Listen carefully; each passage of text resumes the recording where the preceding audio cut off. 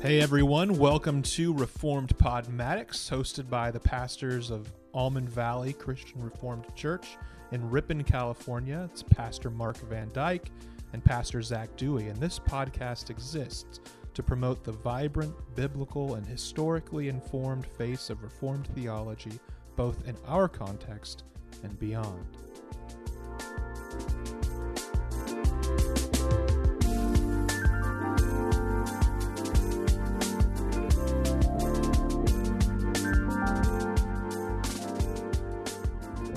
Hello, everyone, and welcome back to Reformed Podmatics. I am Pastor Zach. And I'm Pastor Mark. And today, with episode 72, hard to believe that we've even made it this far. I wasn't ever sure how far this would actually get, but here we are. And almost weekly, too. Yeah, almost weekly. We're more or less on time each week. But yeah, we thank you guys for sticking with us and for even caring enough to listen to all of these episodes. And we know that not all of these episodes are for everyone. Not every episode is something that may stand out and be particularly of interest to you. I know that when I listen to podcasts, there are a few that I listen to every episode, regardless of what it's on. But there are many others that I will sort of pop around and listen to different episodes, just depending on what the title is and if it sounds interesting to me personally. And so today, maybe this episode didn't sound interesting, but our goal is to just really tell our own stories on how we came into the Reformed faith, not just being born into it, as you'll hear from Mark's story, but how we came to convictionally hold these positions for ourselves. I think it is a fair thing to say that both Mark and I are not the most brainiac kind of guys ever. Now, you may hear that, and if you know us personally, or even if you've listened to these episodes, you may sort of scoff and say, oh yeah, you are. Pastors. The whole thing that you do with this podcast and the fact that you get up and you give messages and lessons each week, that means that you're a brainiac kind of person. Well, I know real brainiacs, and I know enough of them to know that I am not really one of them. Yes, there are some things I know about the Bible, but there's a lot that I don't know. We are, I think, pretty just normal guys who we live a pretty, I think, normal life, both of us. We're into a lot of the same things that quote-unquote normal people are into. We don't just read Hebrew manuscripts, on our free time. Yeah. Definitely not. So how is it that we came to be so passionate about the Reformed tradition? One of the things we say at the beginning, which you've already heard now if you've started this episode, is our tagline, which is... I kind of wrote it on the spot one day before we started this whole thing, but it says that we exist to promote the vibrant, biblical, and historically informed face of Reformed theology, both in our context and beyond. And so part of this episode is to explain how we came to love Reformed theology. And hopefully what we'll do is show other quote-unquote normal people who may be listening how they can come to love it too. Yeah, so it's a really important little disclaimer or caveat that we start with here, that this is not just theology guys talking theology, trying to puff ourselves up. Hopefully it is not that. We should examine our hearts and make sure it isn't. We are regular guys, and hopefully you could trust that. We don't speak to these issues as the absolute highest intellectual authority. And the reason that we bring that up in this context is to say everything that we talk about, we hope is accessible to regular people. And that's not just sermons and lessons on Sunday, but it's this podcast as well. Theology, doctrine, study, even using that word might not appeal to that many people, is actually something that Christians are called to do. I think of the New Testament instruction that Paul gives, where he says, don't just drink spiritual milk, move on to solid food, move up in your understanding of who God is. Paul actually is kind of frustrated with the Corinthians at one point, saying, you should have moved beyond this by now. We're talking about very basic fundamental things, like the gospel itself. But he says to those Corinthians, in 2 Corinthians, he's actually quite frustrated with them. How many times do we need to talk about the basics? Because we need to be moving on to some deeper things. I don't think he says that in a condescending way, but I think he says it in the way that a father would say it to a teenager. We've talked about cleaning your room. We've talked about taking care of yourself and showering regularly and doing those basic things. But now we're going to get a little bit more advanced and move into adulthood. And we want to do that in the spiritual or intellectual sense through this podcast as well. That just definitely. As every person must grow up, every Christian should be growing up also in understanding and knowledge. And we're not saying that we're going to be patriarchal or condescending in this conversation, but hopefully we've gained some understanding about Scripture and Reformed theology that could help listeners grow up, and we are seeking that also from people who are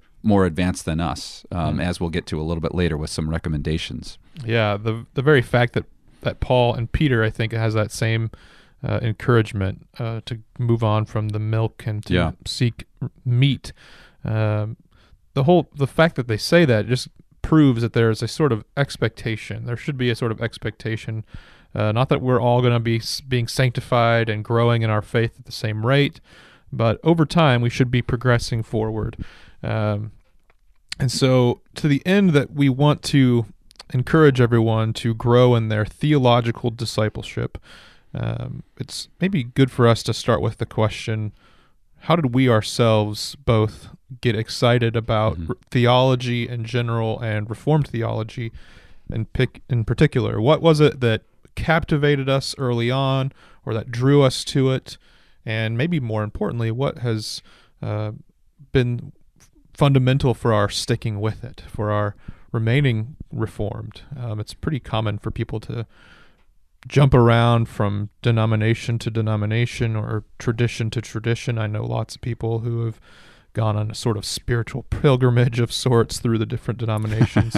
So what caught our attention about Reformed theology, and what continues to keep us Reformed? Yeah, well, I guess I could start a little bit and say that part of my hope with this episode is that people would listen to it and not be the theological sampler, who just goes around and we're going to be upfront with the motive of the podcast. A little bit of the motive of our work as pastors is to convince people that Reformed doctrine is beautiful, is true, is worth holding on to, and finding a Reformed church is a good thing to do. And so that sounds a little bit, I don't know, divisive maybe in our culture today. And I don't mean it to be divisive, but or proud, but I do mean to say that we think there is this glorious, beautiful doctrine within a Reformed church that is valuable for all people to know. And part of the reason I start my little story with that is not necessarily how I was raised thinking about doctrine and being Christian Reformed. I would say my father, I could tell, always valued clear teaching, biblical doctrine, sort of in how our family was led. It really was very obvious that the truth mattered, even when it was kind of an inconvenient truth. I remember one time where we were talking about the doctrine of predestination, and my dad opened the Bible to Ephesians 2, and he said, well, there it is, in Ephesians 1 and 2, and how impressed I was as a kid, thinking, wow, you could just open the Bible and answer a question. That would be great. That wasn't really the ethos of the church that I was going to, which was a Christian Reformed church, but was more evangelical and low church and seeker-sensitive. Even as a 5th, 6th, 7th grader, I could tell this is pretty shallow, and I'm understanding I wasn't like above the pastor or whatever or the other people there, but I just knew that there's more. I know there's more to Christianity than this, and I would love to be challenged maybe a little bit more. I remember saying that, I think, in sixth grade. Maybe I said it out of pride in sixth grade, but I at least got the sense that there's more to Christianity than pump me up, the spiritual shot of espresso on Sunday, which isn't all we got. We got the gospel, but it was a fairly light message, I would say, often. So from there, moving into adulthood, I still went to Reformed churches, but it was more out of tradition, to be quite honest. Went to a Christian Reformed church while I was at college in Canada, went to a Reformed Church in America congregation out of college, went to Calvin Seminary and chose to be a pastor in the CRC, almost out of, well, I'm Christian Reformed, that's just what I should be. And it even wasn't until after seminary that I would say I got excited about theology, which is very strange because I was reading in the institutes and church history and all of this during seminary, but it didn't really grab my heart until really I heard the preaching of Martin Lloyd-Jones, because I had been operating under a fundamental assumption that a pastor is either intellectual and doctrinal or exciting and interesting. And so I thought... Interesting sort of dichotomy. Right. I had sort of thought, I want to be an interesting pastor, and I want to draw people to Christ with the Word of God. Yep, with that. And that was the kind of pastor that I really wanted to be, starting my ministry. But then I heard Martin Lloyd-Jones just very frankly putting forth doctrines and very interestingly saying basic sentences that were actually very powerful and meaningful and scriptural. Something as simple as he preached a sermon on Abraham, and he said, "The people of God believe the word of God." And it was like, wow, that is very simple, but there's a lot of people who go to church who might not even agree with that, actually. I would say, especially thinking about like sexual ethics, like we talked about last week, like the people of God believe his whole word. And that was, of course, the story of Abraham. He believed God's word. It was credited to him as righteousness. And I just love the eloquence, sort of the punchiness and the doctrinal nature of his preaching. And that really sent me into Piper and MacArthur for a while, to be quite honest. I listened to a lot of MacArthur sermons, but it's okay, Mark. You can admit it. I know. Closet MacArthurite, maybe. No. But he really opened my eyes to the practicality and the zeal of the Reformed life. Martin Lloyd-Jones did, yeah. So anyways, I've taken too long, but... No, I think that's fascinating how it was... So you were in the Reformed Church for... my whole life. I was 29 when I became a pastor. You're even past seminary before... I don't know if you could say you became convictionally Reformed, but it was something that you had sort of inherited and had taken on as your own because that's what you were raised in. But even through the process of going to Christian schools growing up, although it wasn't always a CRC school. Right, yeah, it was for high school though, yeah. Okay, yeah, so it was K through 8. You were at a Lutheran school. Yeah. But you were raised really in the bosom of the CRC. Yeah. And yeah, that is interesting that it was Lloyd-Jones, a Calvinist Methodist from England, right. Who would have had it probably preached the sermons that you were listening to 50 years before you listened to them. Yeah, he died the year before I was born. Yeah. Yeah. So that is a fascinating story. For me, it's a little bit different. I've talked a little bit about my story on this episode or this podcast in past episodes. So many of you will know that I didn't come from the Reformed Church, so I really won't go too into that. But I did grow up in the church and just sort of had what I've heard people consider a vanilla evangelical upbringing, which isn't all bad. And I would say, actually, most of the experiences that I had were very positive in the church, even though there were issues. I think my theological discipleship was really lacking. But the people I knew, I'm still close with many of them. A lot of the older people that I looked up to as a teenager, I still really admire as strong Christians. I didn't have a whole lot of the sort of toxic experiences that many people have had in the broader evangelical world, but I do think that I lacked a lot of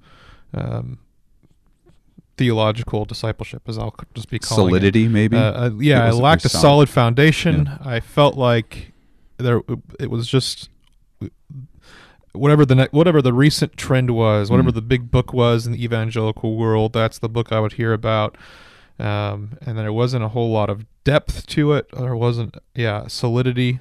And so I wanted something that was profound. And what I was encountering when I got into late high school, early college, was that the Christianity that I'd inherited didn't really face up to the complexities of the world as I was beginning to see it. I think this is an experience that lots of college students have. And so I began to think that, well, maybe the problem is just with Christianity. Maybe it doesn't really have the resources to help me interact with the world, and maybe it's just better either to give Christianity a serious facelift, and that would have led me down the more progressive Christianity path. I was at the time reading Rob Bell and really curious about what he was doing. I can remember going to one of his speaking tours and getting a book signed and taking a picture with him, which is still on my Facebook page, by the way. And the Pneuma videos that he was doing. I was a big Pneuma video fan throughout high school. Every youth group in America, basically, was watching those. Mine some included. Were good. Yeah, some weren't horrible as far as I remember. But what really started for me to get me, I think, growing in my faith, for me, it's always been books. Books are a big part of my journey. And so one of the first books I was given, one of the first Christian books I was given, a couple of them were Rob Bell books, The Velvet Elvis being one of them. A few others were Donald Miller books. Blue Like Jazz. And a few others. But my oldest sister, gave me a book called The Irresistible Revolution, Living as an Ordinary Radical, by a guy named Shane Claiborne. If anybody knows Shane Claiborne, he's kind of like a homeless ministry kind of guy. He lives in inner city Philadelphia. He actually is a red letter Christian. Like, he's a part of that group with Tony Campolo and others. Just sort of a strange guy. He's gone all over the world. He actually worked with Mother Teresa for a while in India before she died. He does a lot of political activism now. But his book was, for me, just sort of a wake-up call to live my life on purpose. So I took what he was saying really to heart and wanted to live passionately for Jesus. I didn't really know what that meant or what that looked like. I just thought, if I want to live for God, I should basically live as a homeless person. I should work with homeless people. I should really be out on the streets, just talking with people, loving people. Not necessarily being very evangelistic with them, but just living my life in a radical way, just like Jesus did. And I was captured as an 18 or 19-year-old with the passion of the book. It didn't really ground me in any theological way, but it made me really just know that I want to live my life on purpose for Christ. And so in that way, I look back on that book as being really influential in my thinking in a really positive way. I think God really used that book. One of the big questions for me at this point in my life was, what is the meaning of life? And what am I passionate about? What am I going to give myself to? What is my life project going to be? So I really resonated with people who would talk about what your passions are. What is your mission going to be? And so I remember also then reading a few books back to back: Crazy Love by Francis Chan and Radical by David Platt, which both of these books are like a power punch to the gut. I don't recommend reading them back to back. You will feel like you are failing as a Christian. Do. I can remember being in junior college and reading these books and really being struck with how passionate they both were. And both of them theologically aren't horrible. They will make you feel like you're not doing enough, I think. But for me, this continued on my passion. I was passionate about God, and eventually, as I've said before, I found Doctrine by Mark Driscoll, and that was really huge for me. But one of the biggest books in my early 20s was Desiring God by John Piper. That book it connected my passions with God's glory, and made me see that all of my life is meant to be lived for the glory of God, and how joyful that was, how exciting that was. And to this day, that book is still a very important book on how I see everything that I do, on how I teach in my ministry. Seeing God as my greatest joy and my greatest good is a foundational part of my life, thanks to John Piper. And so that really led me towards wanting to, okay, I've had all this passion, all this excitement. I see God as the greatest good, but do I really know God? And that's when I began to question myself, and I really began to wonder and become curious, like, okay, I need to really know the scriptures. I really need to begin to study, even though really in my junior college days, when I was 19, 20, 21, I hated the idea of theology. Maybe some of you can resonate with that a little bit. I hated being told that there are certain things that I should know. I thought theology was whatever I wanted to believe about God.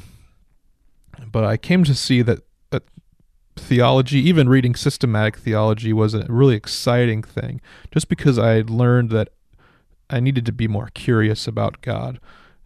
Curiosity was something that began to drive me a lot. And so, those books were a really big part of my development, and sort of turning my mind on to learning more about who God is and what he has done for me. Well, that's a really good distinction to say what is theology heard as. Both of us try to communicate that it's a curiosity and a passion for knowing God. Yeah. But I think that a lot of people would hear the word theology or doctrine, and they would interpret that as, I'm going to tell you something that I know and you don't, and that you need to learn more about.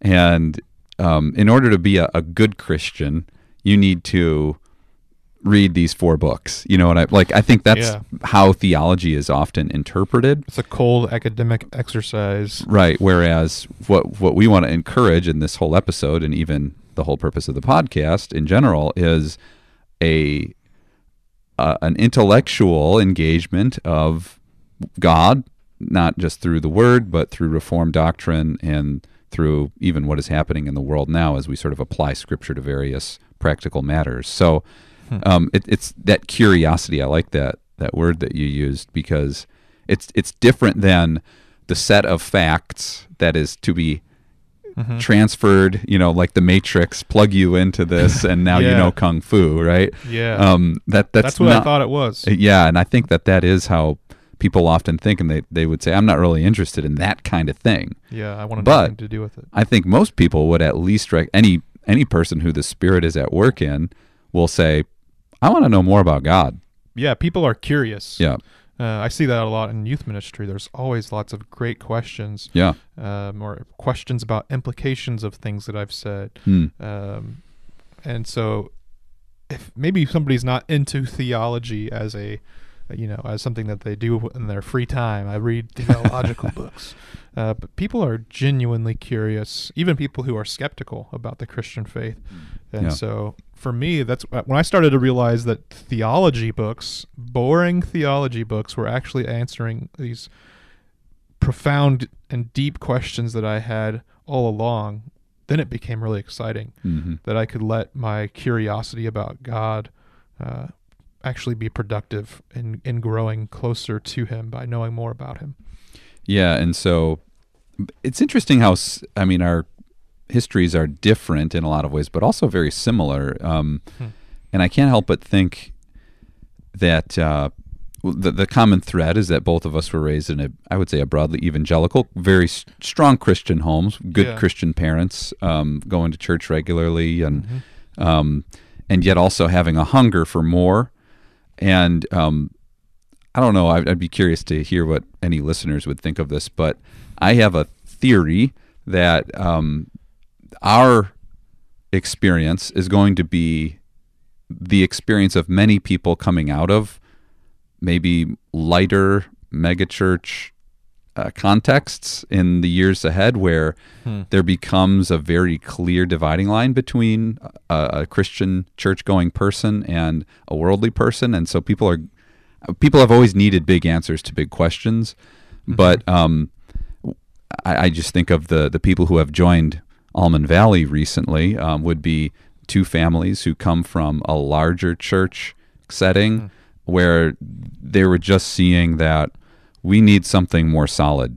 We need, particularly our children, both families have said, to hold on to some truth that's taught with some weight to it, and that is historic and Catholic in nature. I don't know if they'd use all those terms, but they were hungry for something meatier. And even now, a guy had just come forward recently and said, I want to join this church. Same situation, coming from a larger church.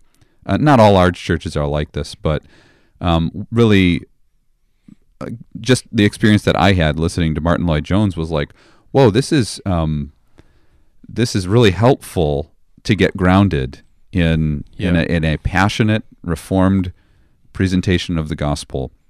And I think people are often surprised by that. Maybe some people who listen to the podcast hopefully are fed in that kind of way, and might even be surprised that you're listening to a reformed podcast. I would guess that's the case for some. But transitioning now into how do we suggest people maybe start on this road if they want to read a little bit more or listen to some podcasts or resources or sermons? What would be a good way to take some first steps on this road to greater theological robustness? What do you think? That's a huge question. It depends on the person. I've written down some resources that I would recommend in general to most people. But I think just to answer that question on a broader level, before I even get into resources, I would say ask yourselves what your questions are. What are my deep questions about God? I think you can let those curiosities drive you a little bit. And also recognize that anybody who claims to have any knowledge of Jesus, a believer or even in some sense an unbeliever, is a theologian. We are, as I think there's a quote from C.S. Lewis. I don't know the exact quote. I don't have it written down, but he says something along the lines of, if we don't study theology, it's not that we'll have no ideas about God, it's that we'll have muddled, bad ideas about God. And so the idea of studying God is to know God in his truth. And so in that sense, in that statement, he's saying not everybody is, not all of us are theologically minded, but we are all theologians in our own way. This is especially true for Christians. This is why I love the book Title by R.C. Sproul, which is a great book that I would recommend. It's called Everyone's a Theologian, because not everybody will walk around saying, "Oh, I'm a theologian. I think theologically about everything." Today, most I have Christians become I a know theologian. Won't most Christians won't say that. They'll say, "Oh, maybe Pastor Mark, you're a theologian," or Pastor Zach, you're a theologian. Every Christian is a theologian in the most important sense. We're all accountable to know things about God. We are told to love God with our minds as much as with our strength and our souls and our hearts.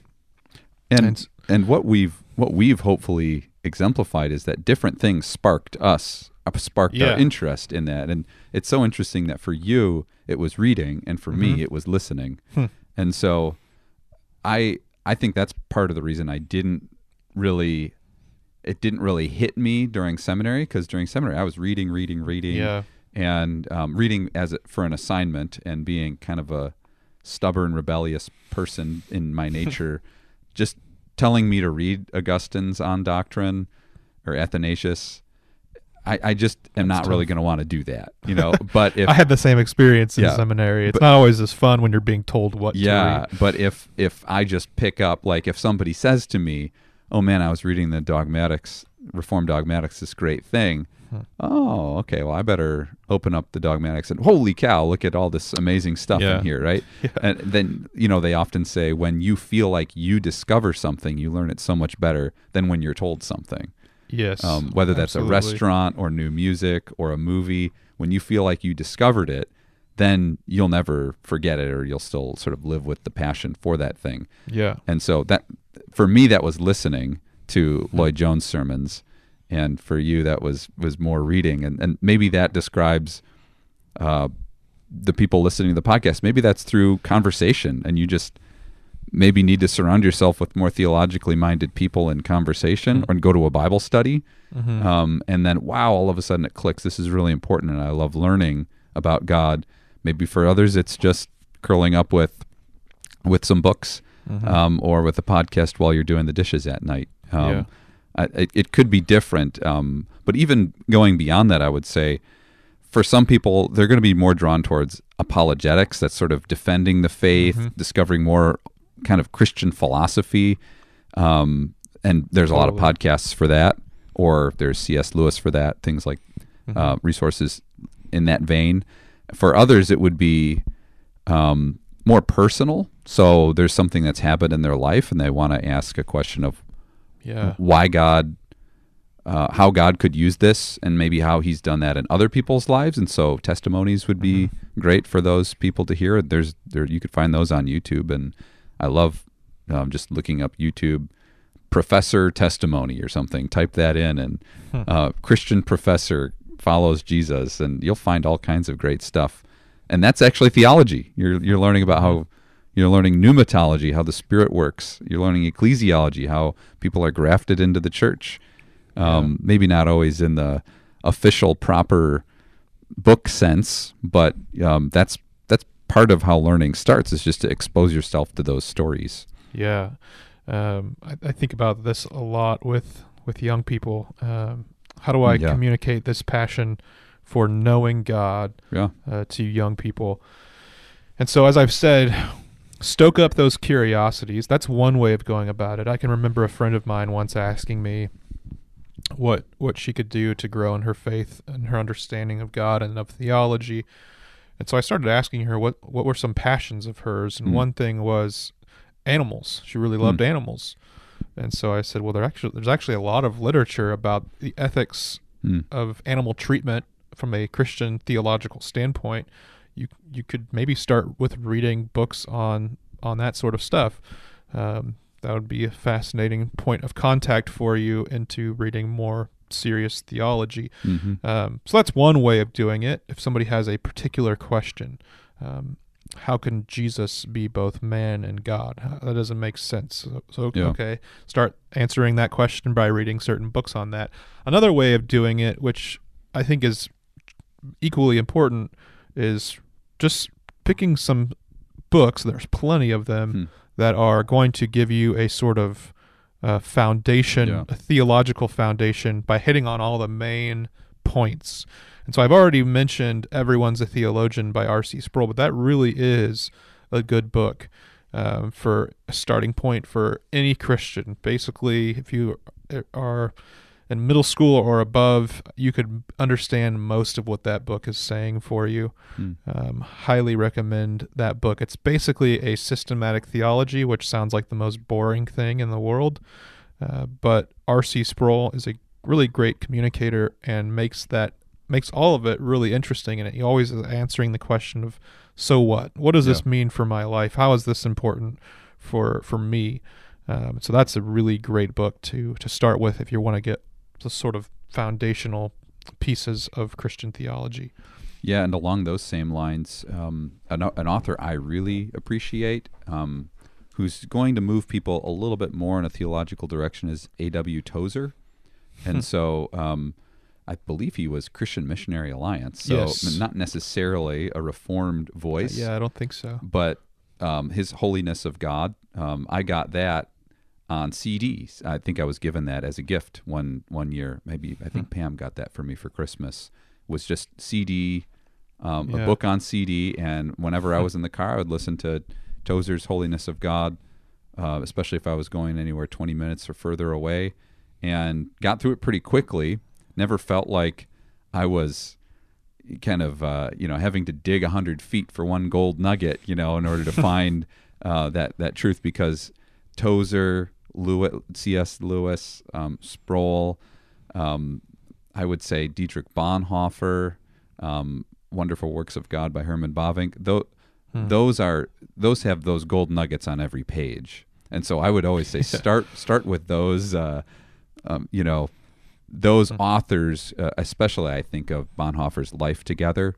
So it's not, when you read Life Together, which is about Christian community, you're not going to read it thinking, I am learning theology, but it's there on every page. And I had somebody in my last church who was really hungry for Christian community. And so I said, read Bonhoeffer's Life Together. And this is somebody with, I don't believe she had a college education. She was about my parents' age.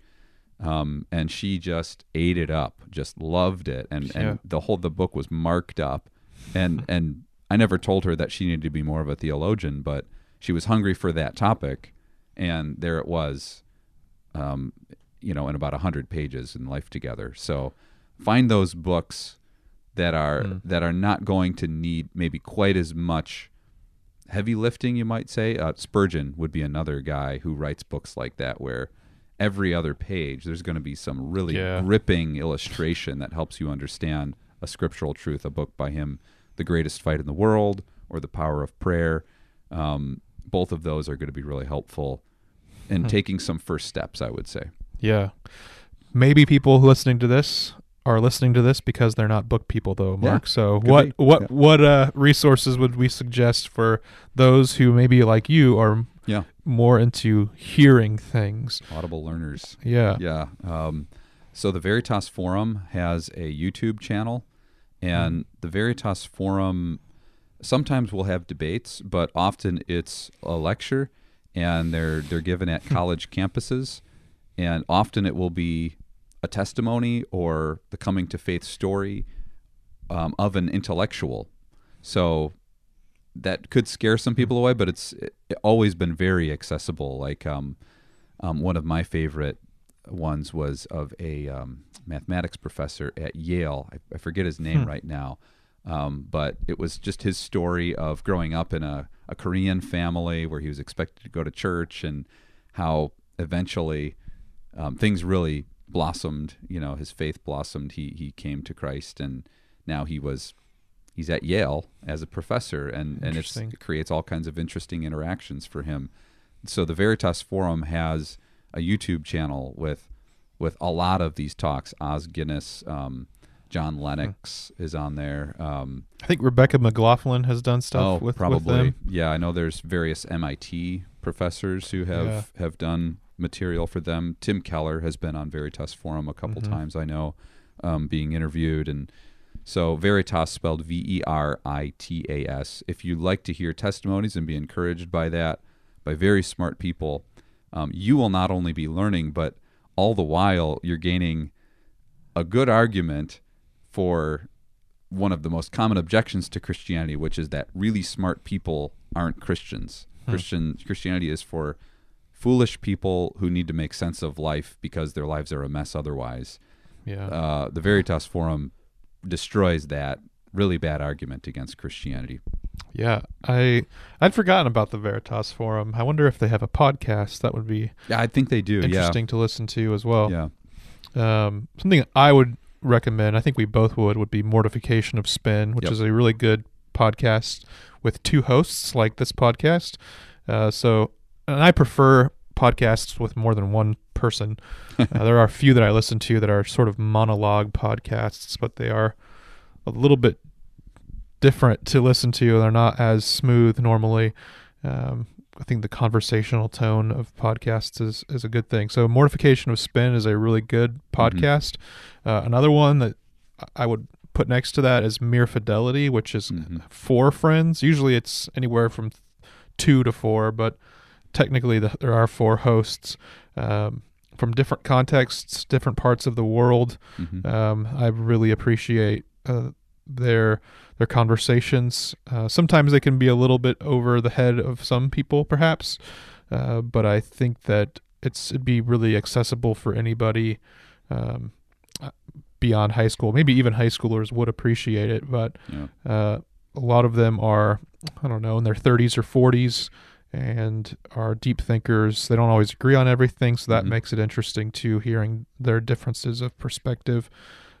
My wife and I listen to it every week and really enjoy it together. And it always leads to further conversation. Mere Fidelity has a riveting episode on infant baptism with Peter Leithart that they're interviewing. And if you want to understand baptism more fully, that is an awesome conversation. Just one paragraph after another is just really full of wisdom.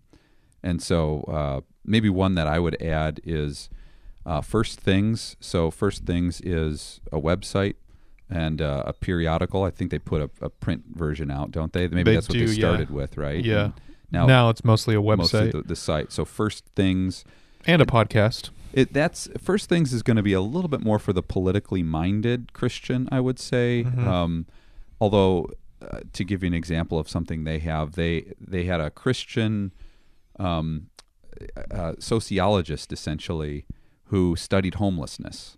And so how does a Christian think about the homeless epidemic in Seattle, San Francisco, and LA? Those are the 3 cities that he studied. And there's a lot of talk about that issue, but First Things is always going to approach things theologically. Just recently on my Facebook page, I posted something from First Things that was a critique of Van Gogh's art. And it was from Peter Leithart, where he was just looking at some of the religious themes in Van Gogh's art. And that's one of the most liked little paragraphs that I've ever posted on Facebook. And I don't know if people would go to First Things and just start reading articles about Van Gogh's art, but people found it extremely interesting, this little blurb. And so I would always think, well, why not go and just read that stuff on your own? So First Things it is in that podcast, actually, that the homelessness issue is dealt with. But, But they cover all kinds of things. And so lots of cultural issues. Yeah, definitely. Maybe even more so than political, I would say. Yeah, but they will. One thing I appreciate about First Things is they won't pull punches. Like, it's not going to be I can't talk about this, or I can't criticize Trump, or I can't be too specific about Christian school or something like that, because often it will just be the opinion that's well-founded by an intellectual or pastor, and with given theological reasons for it. There's something that both you and I suggest there for newlywed couples to read called, I think it's 7 Theses on Sex. Yeah, by Hans Boersma. Yeah. And so gaining a more theological understanding of sex, that's on First Things. And all kinds of cultural and it's helpful to know that it's a ecumenical Roman Catholic ministry or organization. Although a lot of the authors are Protestant or even Orthodox. I think there's even some Jews now, Orthodox Jews who write for it. And so it's not, I guess, exclusively Christian authors, but the vast majority are. But it comes from I would say, relatively conservative standpoint. Although, they're not afraid to call things both ways, which I appreciate about the website a lot. It's one of my tabbed websites on my browser, so I read it pretty often and really enjoy most of what comes out of there. Yeah, one quick example of First Things courage, I would say, is I read a great article about how Democrats and Republicans are complicit in the pornography epidemic in America. And so it was a good theological challenge to the political establishment in America to start dealing with this problem that no one is talking about, that is ruining families. It's like, okay, well, this isn't just the Republican guy saying it's the Democrats' fault, or the Democrat guy saying it's the Republicans' fault. This is a theologian saying neither of them are dealing with this problem, and it's a mess, and so serious problem. When you find sources like this, to go back to them, and especially when they're naming things, or when you see somebody link to it on Facebook, read it. You can read it. Just give it a shot.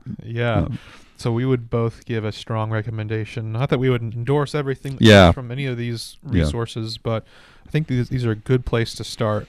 I hope that what you're seeing is not just two guys who are prone to already liking theology telling you why you should like theology too, but two guys who have come to appreciate theology because of all the richness that can be gleaned from the life of the mind. Not that this is the only way to grow as a Christian, but it is a component of our growth. And so, yeah, be curious. Do you think about this world? Do you think about life in this world and what this is all about and what we're here to do and all these grand questions that humans have always had? Then don't waste your life. Begin to understand it and to think about it and to live, as I said, on purpose. Yeah, just as I said in my sermon on Sunday, worship God with all your mind. Use your mind to learn about God and His world, and memorize Scripture. Read a theology book, and